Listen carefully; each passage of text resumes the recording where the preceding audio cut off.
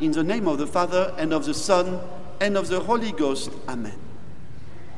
God has prepared a marriage feast, and we are invited. It is why we are here this morning in St. Stanislaus Church. We are his guests. Everyone is invited to share with him all this wonderful joy. It is very important to know and to pay attention to this divine invitation, because some people who are invited to this feast do not wish to come. Negligence, idleness, many good excuses, many also materialistic occupations are able to make men careless or completely deaf. Dear faithful, this morning you left your home because you received this special invitation. But I am also certain that here many of us have family members who do not go to church, and their absence is a suffering for you. And I am sure that often when you go to church, you say to yourself, when are they going to be attentive to the divine invitation? Right? Secretly, you know that a kick, a spiritual kick, would be so beneficial. Everybody has friends or relatives or neighbors who do not practice their faith, who do not go to church, or who do not like the church. It is important to keep them in mind, because the Lord works in our existence, and there is hope for each one of us in our particular situation.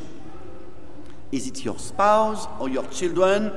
Keep them in mind, keep them in your soul, keep them in your heart when you go to Mass. Trust me, there is hope for you and for them and for me. God's invitation is for everyone. If you observe carefully what the good Lord has already done in your personal existence, if you think about your life, you see that if you are here today, it is because at a certain step of your curriculum, something radical had happened. In a human life, there is always a watershed, an event, sometimes very secret, very interior, or sometimes very visible and spectacular, which changed you deeply. Think about St. Paul on the way to Damascus. He had one such shaking watershed, and his existence was suddenly entirely different. He was a cruel persecutor, he became a genius apostle. And since we are in the month of the Rosary, October, dedicated to the Rosary of our Blessed Mother, especially when you meditate on the joyful mystery of the Annunciation, I am sure, dear faithful, that you understand also that you had at least one or probably several interior annunciations in your existence, divine annunciations. God showered you with many invitations, avalanches of flower bouquets, a cascade of graces, like in a romance. The Lord has been very good to us and also very patient. It is amazing what He is able to do out of love. Yes, we are still in a conversion process, but you are not blind, and you are able to see how He is efficient inside your soul. So, if many of you have family members who do not go to church, don't give up hope. It is a pain for you, but this dolor will be fruitful. This dollar is fruitful. It is a hidden sacrifice which has a big power. In the life of Saint Bridget of Sweden, she was a strong lady with many children, a big family. She had a very beloved son, but he was a troublemaker. His life was sinful. And he gave big concerns to his mother because she worried about his eternal salvation. She did not cease to pray for him with abundant tears, maternal tears.